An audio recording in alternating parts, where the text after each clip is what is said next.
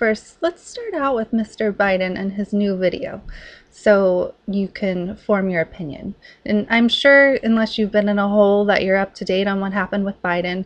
Lucy Flores, a former assemblywoman of Nevada, came forward and said that she was inappropriately touched by Biden in 2014. And then a woman from Connecticut came forward saying she was inappropriately touched. And then yesterday, 2 additional women came forward saying they were also inappropriately touched.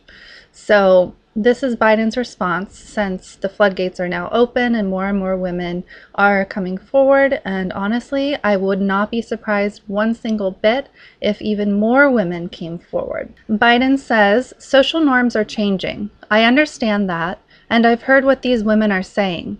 Politics to me has always been about making connections, but I will be more mindful about respecting personal space in the future. That's my responsibility, and I will meet it. So politics is about making connections. Okay, sure, but that doesn't mean leaning forward from behind and giving someone a big wet sloppy kiss on their head and sniffing their hair and grabbing them and hugging them far too long and all the other things that he's been accused of. So it's a good thing that his team made him come forward with this message about respecting personal space, but I don't know that, is it possible even that he didn't know that this was inappropriate? It seems like he must have some kind of social disorder if he thinks what he has done is appropriate, which is also concerning for the President of the United States. Folks, in the coming month, I expect to be talking to you about a whole lot of issues, and I'll always be direct with you. But today I want to talk about gestures of support and encouragement that I've made to women and some men that have made them uncomfortable. And I always try to be, in my career, I've always tried to make a human connection. That's my responsibility, I think. I shake hands, I hug people, I grab men and women by the shoulders and say, you can do this. And whether they're women, men, young, old, it's the way I've always been. It's the way I've tried to show I care about them and I'm listening. And over the years, knowing what I've been through, the things that I've faced, I've found that scores, if not hundreds of people have come up to me and reached out for solace and comfort, something, anything that may help them get through the tragedy they're going through. And so it's just who I am. And I've never thought of politics as cold and antiseptic. I've always thought it about connecting with people. As I said, shaking hands, hands on the shoulder, a hug, encouragement. And now it's all about taking selfies together. Social norms have begun to change. They've shifted. And the boundaries of protecting personal space have been reset. And I get it. I hear what they're saying. I understand it. And I'll be much more mindful. That's my responsibility, and I'll meet it. But I'll always believe governing, quite frankly, life for that matter, is about connecting with people. That won't change, but I will be more mindful and respectful of people's personal space. And that's a good thing. I've worked my whole life to empower women. I've worked my whole life to prevent abuse. I've written, and so the idea that I can adjust to the fact that personal space is important, more important than it's ever been, is just not thinkable. I will. Okay, so that's been Joe Biden, and his video is interesting. It's interesting because it plays off of the fact, and other people have said this, I believe Nancy Pelosi said something similar to this. It plays off the fact that some people like to get away with certain things by saying, oh, that's just how it was in the old days. Today is different. Yeah, that might be true to a certain extent, but it was never okay to kiss women without their permission, to sniff people's hair, to kiss and sniff children without permission. There's a lot going on here, and it can't all be handed off to the fact that he's been around for a long time, he's been a politician for a long time, and things were just different back then. That's not how it works. I I understand him saying that it's a different era, it's the selfie era, people expect more personal space. Those things might well be true, but it's also true that he did wrong. And so in his video, I don't really see him acknowledging that he did wrong. He's saying he's listening, but he's not admitting to being at fault. He's not saying, look, I never had any ill intentions. I am so sorry that I made these women uncomfortable, and going forward, I will be extremely respectful of individuals' personal space. That's what he should have done.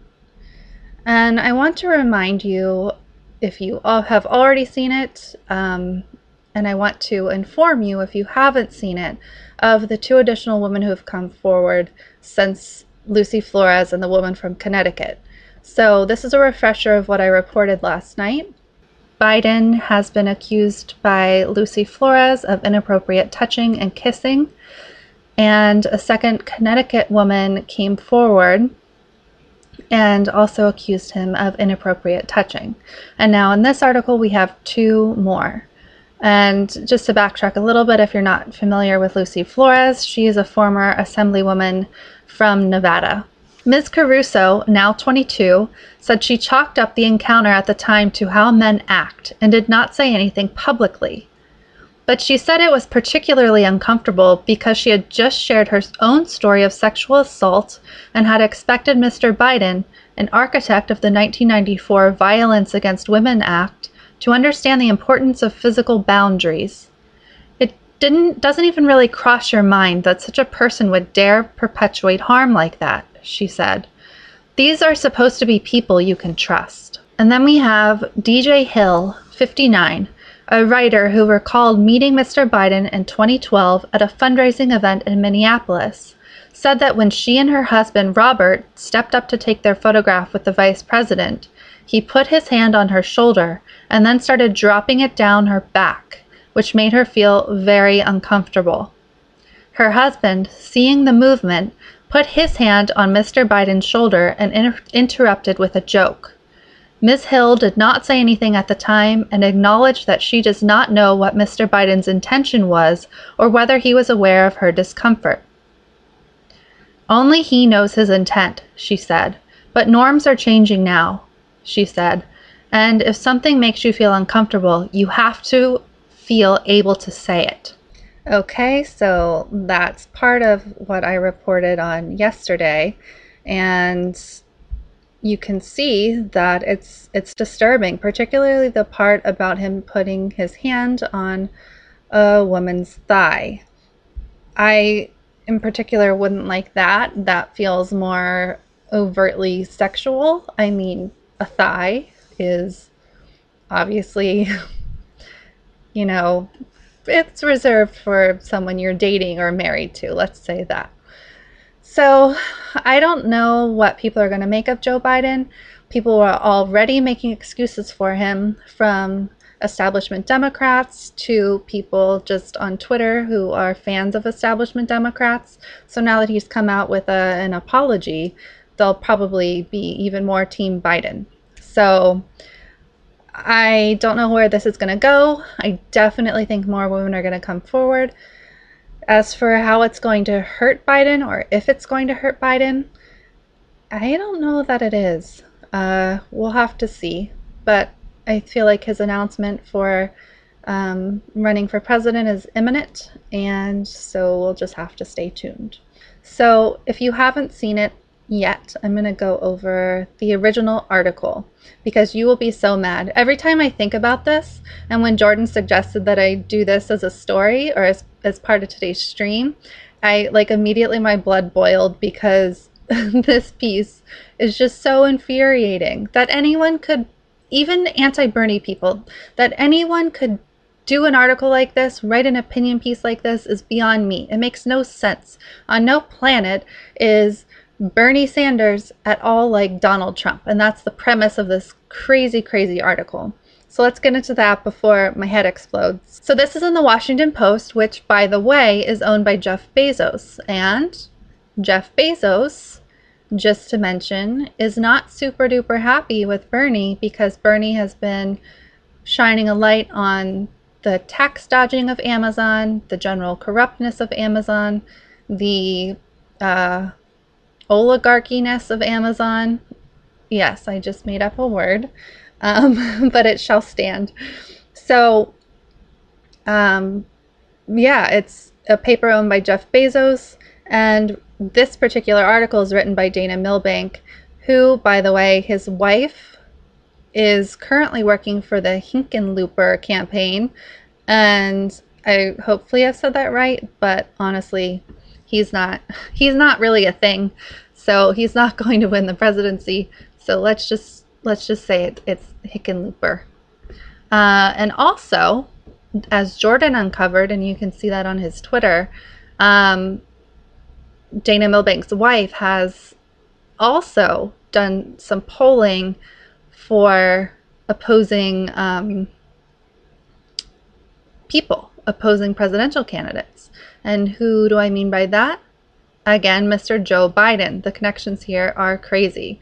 So Dana Milbank's wife has previously done some polling for Joe Biden's foundation, and make of that what you will.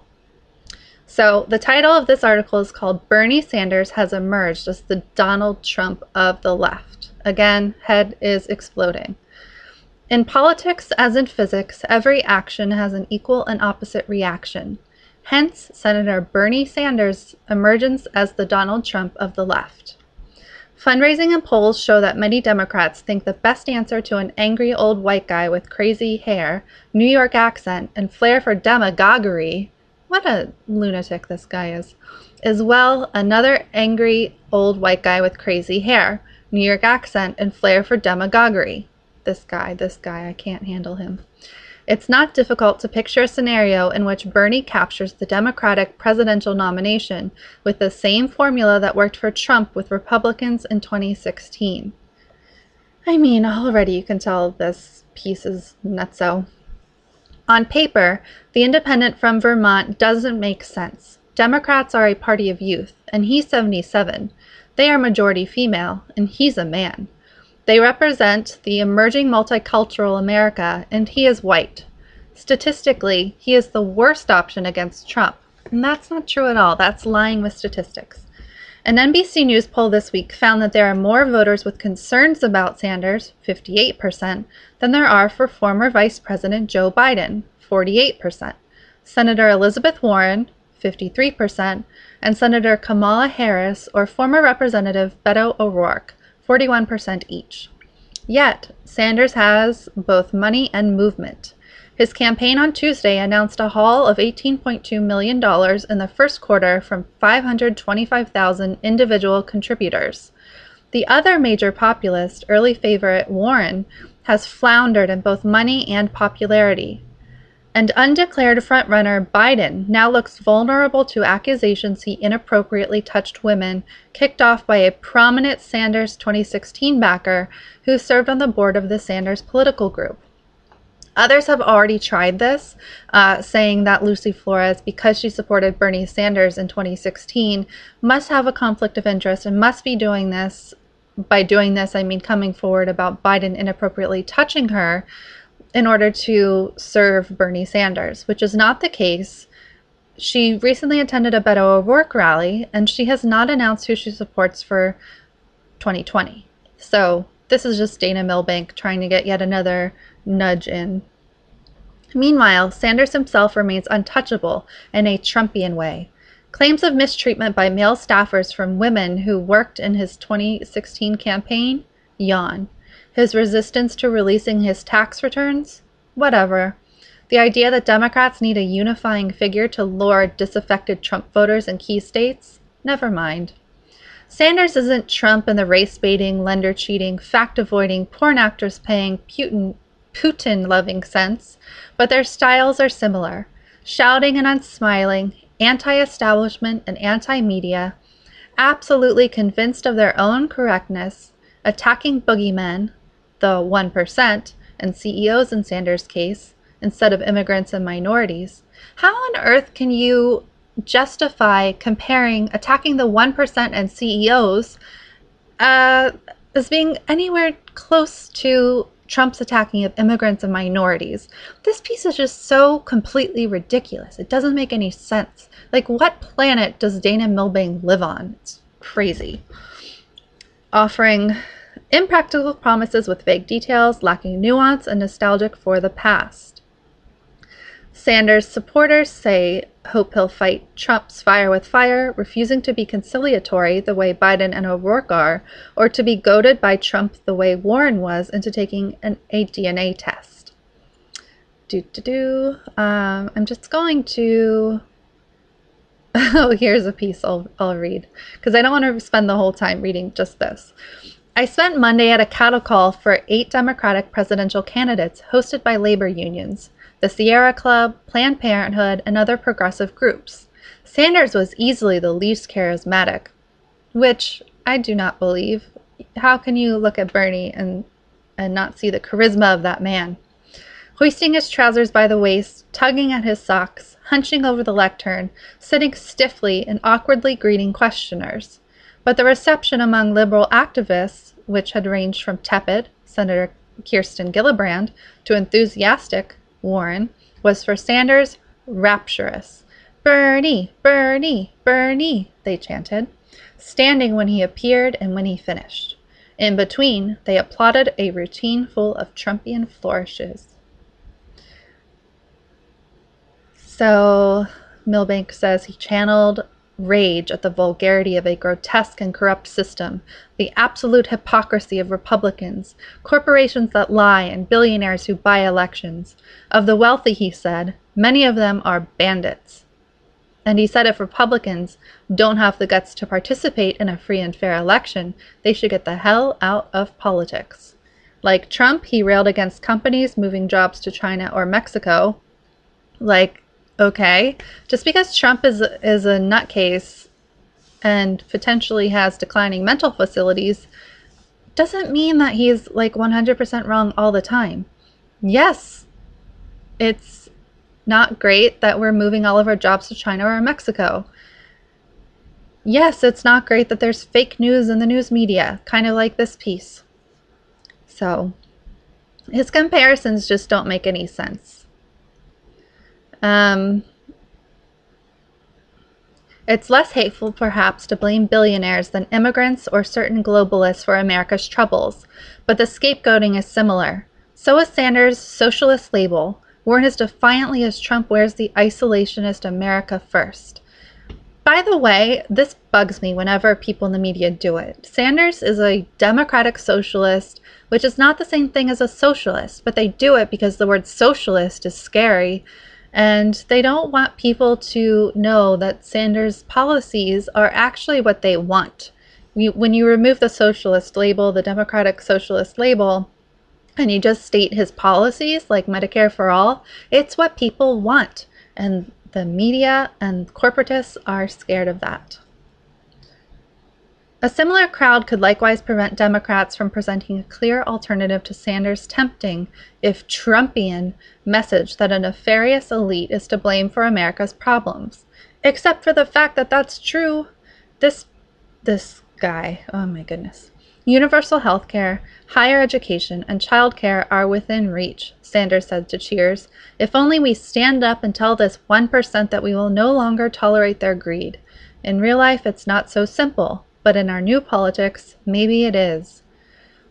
This columnist's wife, Anna Greenberg, works for John Hickenlooper, a Democratic presidential candidate. Great job with one disclaimer, but you missed out on the part where the wife used to be a Biden pollster. As you probably could tell, that piece makes me really, really upset. I disagree with all of it. And I'm not alone in that. There are many people who have come out against this. And the next piece I'll show you, actually, they pulled Jordan's, one of Jordan's tweets about this piece too, so it's kind of cool. Let's go into this Mediaite piece so you can see other people's responses to that. You have my response, which is cuckoo freaking bananas and absolutely infuriating. So now let's go to see what other progressive people have to say. So this is in Mediaite. Washington Post Milbank ripped for column calling Bernie Trump of the left. A complete joke. And the a complete joke part in the title is from Jordan's tweet. So that's cool. The Washington Post was criticized today in response to columnist Dana Milbank's op-ed labeling presidential candidate Senator Bernie Sanders the Donald Trump of the left.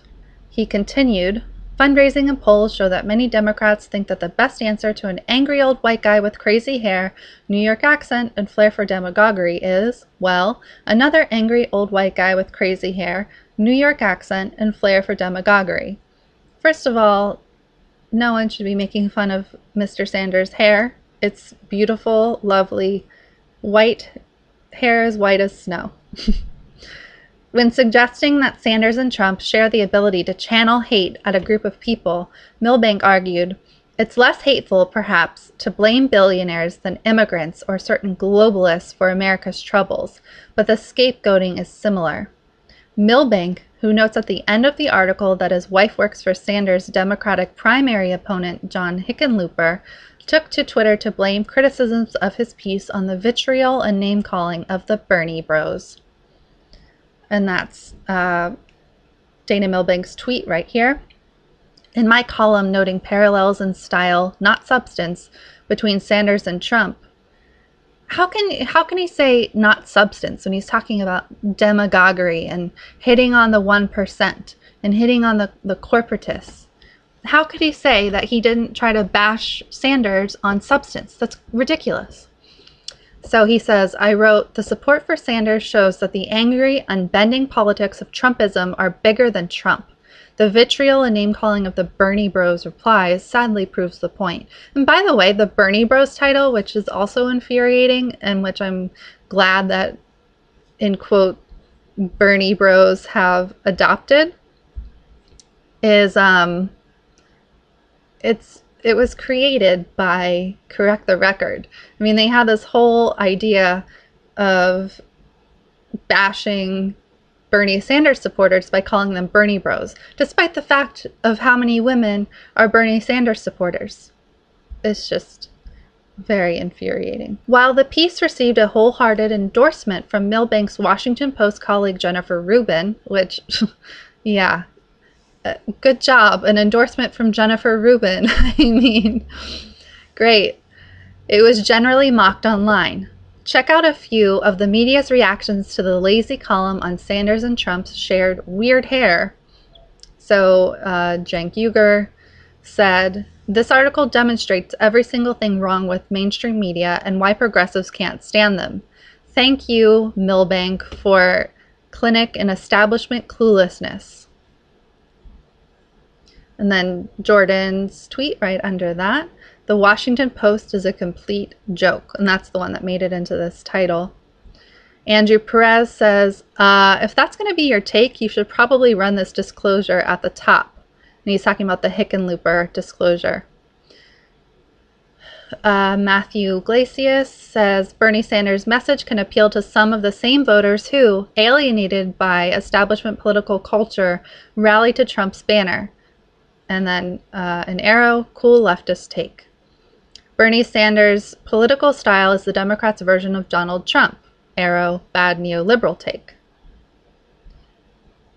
Glenn Greenwald said, in moronically but predictably equating Trump and Bernie Sanders, the Washington Post's Dana Milbank, whose wife is working for the Hickenlooper campaign, inadvertently reveals the real reason so much of the media and DC establishment hate Bernie. Will Menaker says, Dana Milbank is correct. Bernie can win and will win the presidency. So, Will there usually frames things as a joke. So, he's saying, like, Dana Milbank's correct in this one thing. Trump won, Bernie can win. Tom Gara, Dana Milbank's Bernie is the Trump of the left thing reads like the captions to one of those expanding brain panel memes. Asawin Soupsang says, mostly unimpressed by Bernie Trump comparisons because they're so lazy. Both say things about trade and tap into widespread fury. Yeah, and Father Tiso and Oscar Romero were both foreigners affiliated with the Roman Catholic Church. There were some key differences between them, though. Sam Thielman says, can you imagine using your staff position at the best newspaper in the country to write a column about how Trump and Bernie are basically the same because they both have weird hair? Okay, and then we have Nina Turner, our beloved Nina Turner, saying, president of the pro-Sanders organization, Our Revolution, and David Sirota, Sanders' speechwriter, also slammed the op-ed on Twitter.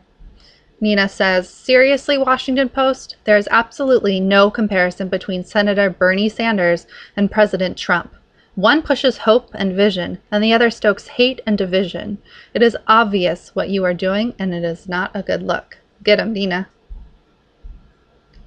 David Sirota says, Bernie, billionaires should pay taxes and we should guarantee health care as a human right. Trump, kids should be ripped away from their parents at the border and thrown in cages. Milbank, these are the same. I mean, that really sums it up there, David Sirota. And then we have the Glenn Greenwald tweets, which I've already pointed out, but there's a second one where he says, also, Milbank's use of the word perhaps here is nothing short of revolting.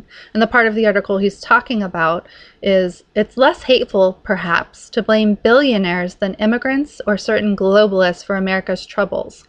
So look at that. Look how that's phrased. It's less hateful, perhaps. You know, that emphasis on the perhaps. So he's saying maybe it's less hateful to blame billionaires than it is to blame immigrants. Ugh, what on earth? This piece is, for one thing, badly written. It's in one of the most popular newspapers in the country, and it's complete propaganda. That's all there is to it. It's really just nuts, as I've said over and over. Another tweet by Glenn, perhaps the most irrational claim in Milbank's attack on Sanders is this paragraph, claiming Sanders runs on Trumpian rage, hatreds, and division. Two things have defined Sanders' political life, reaching out to everyone and refusing to run negative ads on his opponents. Ding, ding, ding. But Milbank said, Sanders supporters hope he'll fight Trump's fire with fire, refusing to be conciliatory the way Biden and O'Rourke are, or to be goaded by Trump the way Warren was into taking a DNA test. Maybe answering belligerence with belligerence will work. Trump-era predictions are worthless. Either way, the support for Sanders shows that the angry, unbending politics of Trumpism are bigger than Trump. So the highlighted spaces are what Glenn is paying attention to. It's so infuriating.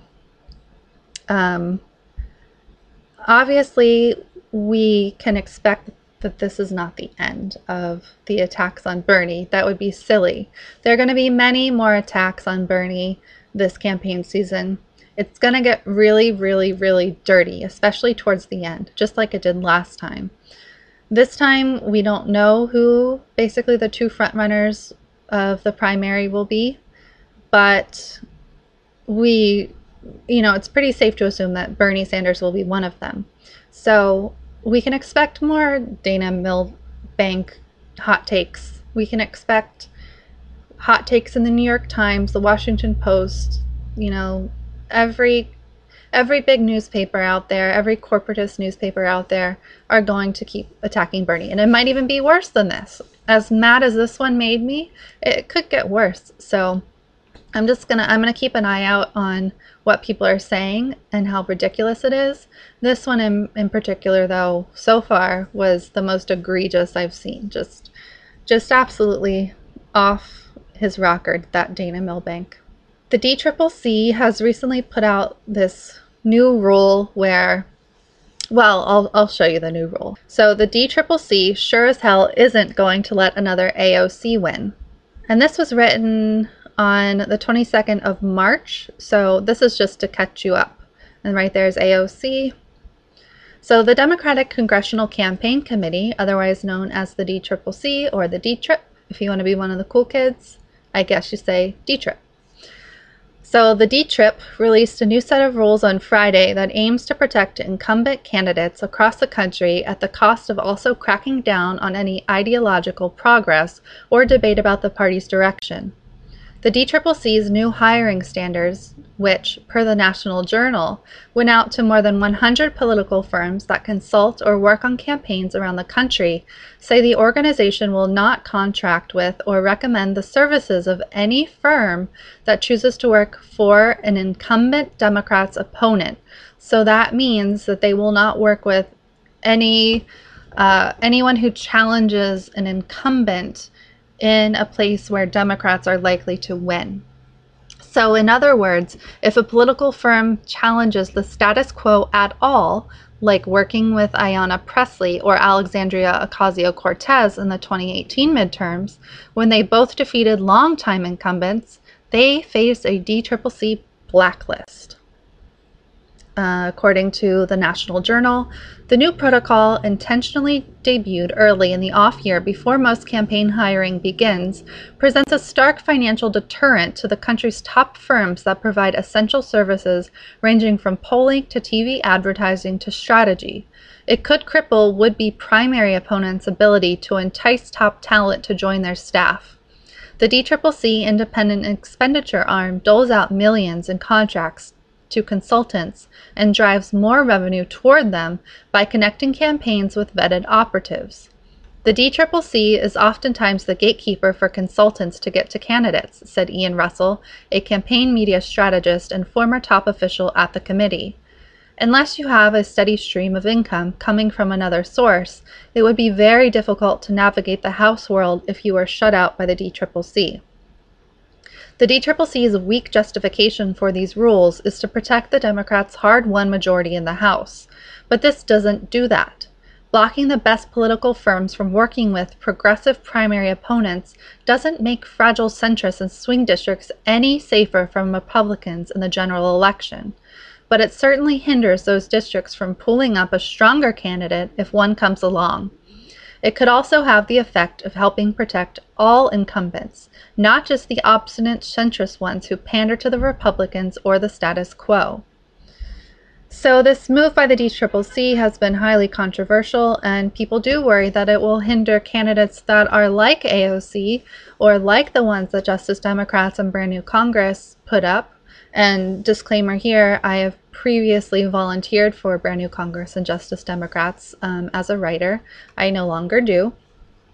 So it could hinder their progress, and it's just, you know, the purpose of it, they say one thing, but really the purpose of it is to hinder these progressive candidates. They don't want another AOC. She's shaking things up.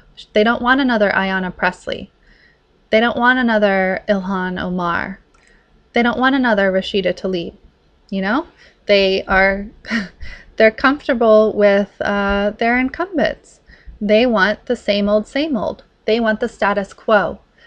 So the DCCC is doing its darn best to try to keep out those candidates. But I really think they're going to shoot themselves in the foot, because really, what's a primary for? It's to figure out who is the best candidate, and the determination of who is the best candidate is made by the voters. So they're taking out choice.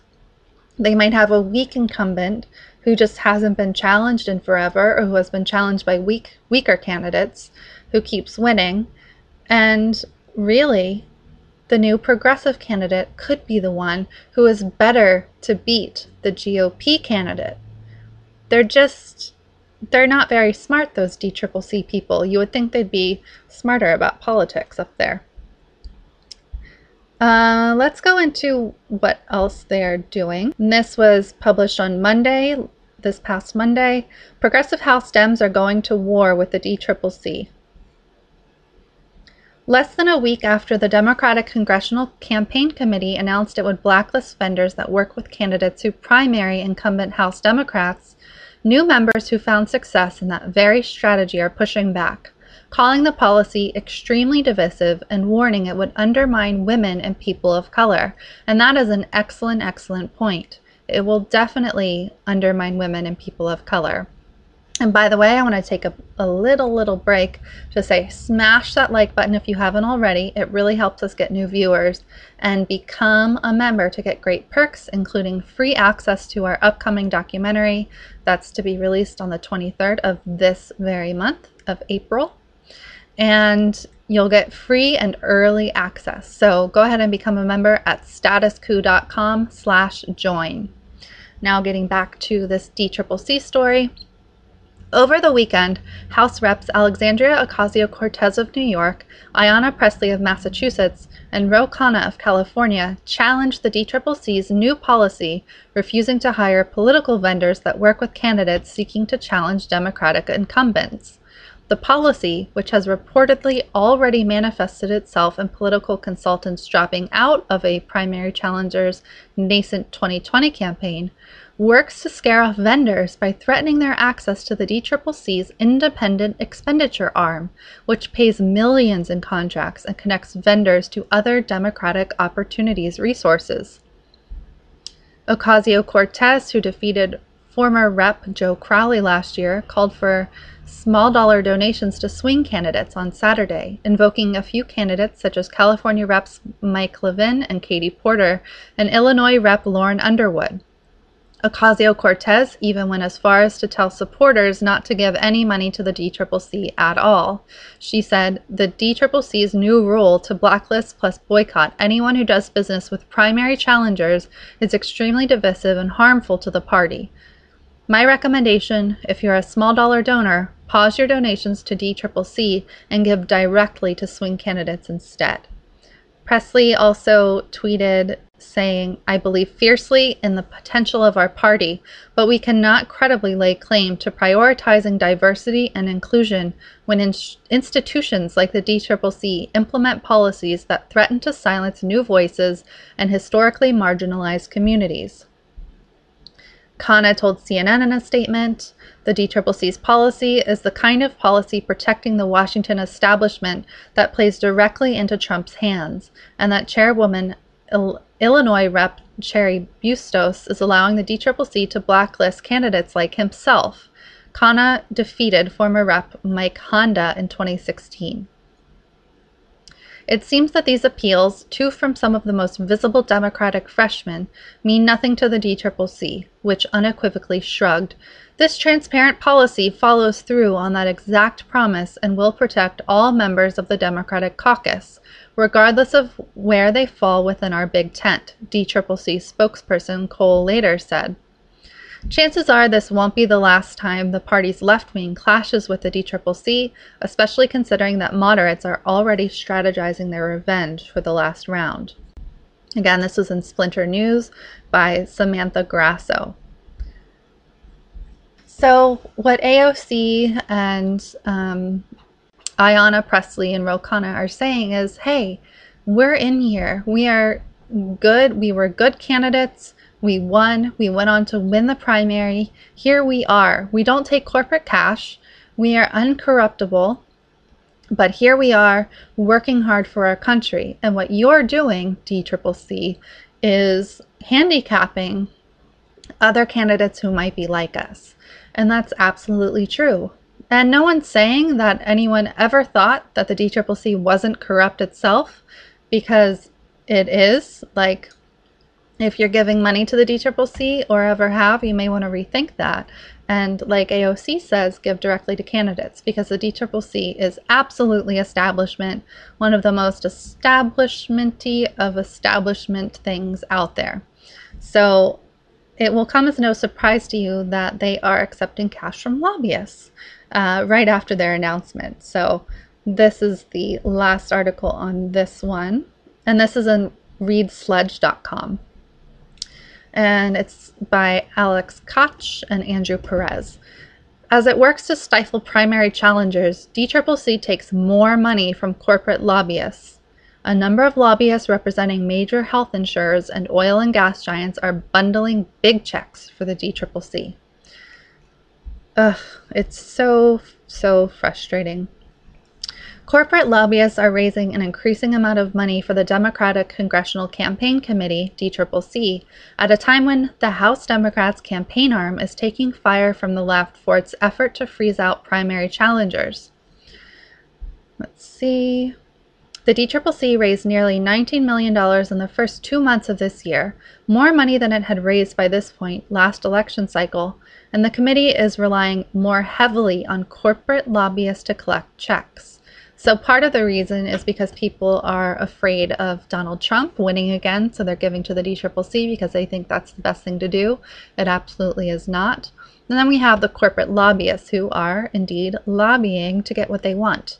Lobbyists whose clients include healthcare, oil, gas, and coal interests raised almost $440,000 for the DCCC in January and February. Federal Election Commission records show many of their clients oppose progressive priorities like Medicare for all, healthcare system, or a Green New Deal to mitigate climate change. I do not take money from corporations, PACs, or lobbyists, Ro Khanna said in an email on Tuesday. The DCCC should not either. A DCCC spokesperson did not respond to questions from MapLight and Sledge, nor did any of the committee's lobbyist bundlers. So you can see that people like Ro Khanna, AOC, are coming out against this, but a lot of people just don't even know what's happening. They don't realize that what the DCCC even is, and they definitely don't realize where it's getting its money from or how much it's getting. They don't realize that the DCCC isn't all good and giving to Democratic candidates or giving to good vendors to help the candidates. They're taking money from terrible, terrible lobbyist bundlers. Also, in February 2016, the DNC, the Democratic National Committee, quietly reversed an Obama-era ban on contributions from federal lobbyists and political action committees. Lobbyists raised roughly $100,000 for the DCCC in 2015 through 16, before raising close to $1.9 million for the committee during the 2018 election cycle. This year, led by centrist Democratic Rep. Cheri Bustos of Illinois, the DCCC has already received as much money via donations bundled by corporate lobbyists than in all of 2017. So let's reread the most important line in this. In February 2016, the DNC quietly reversed an Obama-era ban on contributions from federal lobbyists and political action committees. That is extremely important. Here is a graph that tells you more. After only 2 months, corporate lobbyists were on track to provide the DCCC with more than $2 million in bundled donations in 2019. The DCCC has been under fire from progressives who resent its policy of blacklisting consultants, most of whom don't lobby for major corporations, in races where incumbent Democrats are challenged. Very, very disturbing. I'll definitely stay on this. Jordan will stay on this as well. And, you know, it's important to not let the DCCC get away with this unnoticed. We can't let them get away with this bundled cash from lobbyists. Lobbyists that are completely against what Democrats want and what even most people in the country want, like Medicare for all. You know, take the name Democrat or Republican out and people want Medicare for all. People do care about the environment. People care about the things that Bernie Sanders proposes, like a living wage, a lot of things. And the DCCC is directly opposing that, bowing to lobbyists.